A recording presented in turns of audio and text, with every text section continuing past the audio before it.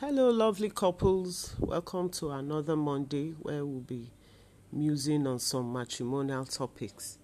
Today's topic is titled Strength to Strength, and it's a continuation to the 7 enemies within. So, if you've not listened to the 7 enemies within, please go back and listen to that before you come to this one. In the 7 enemies within, we talked about our vices, the 7 enemies that lurk within us, and we were to grade them. So this is a continuation to that. So we must keep moving forward, keep making progress, getting better and better if we want to arrive in heaven.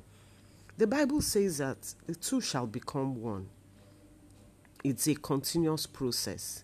So you shouldn't stagnate. You shouldn't stop where you are.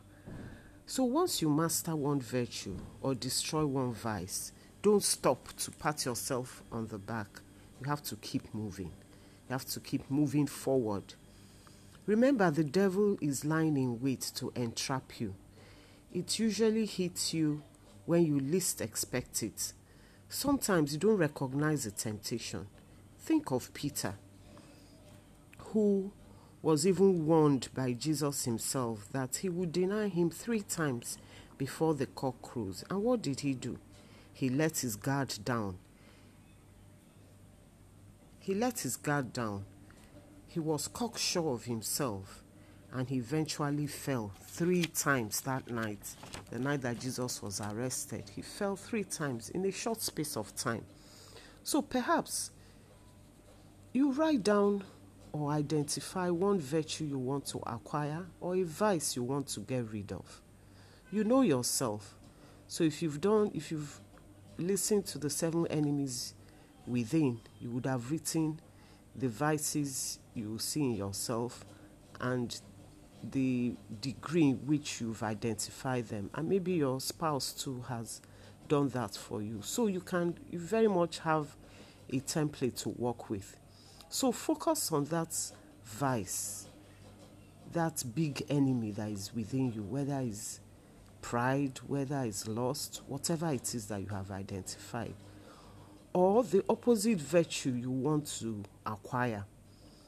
So you take it to your prayer, discuss it with God. You will see that God will reveal aspects of that, your decision to you.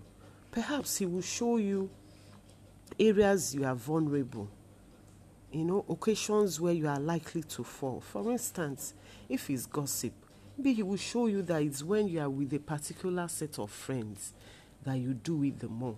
So you have to find ways of avoiding spending time with those people. You have to run away from that occasion of sin. So by the time you start focusing on a virtue or a vice you want to overcome, you find yourself getting more and more peaceful. You are in charge. You are in the driving seat of your life. And even if you fall 7 times a day, you stand up and begin again. So as usual, I will leave you with something to do. So identify that one virtue you want to acquire, or that one vice you want to get rid of, and start the process. So till we meet again next Monday, keep loving.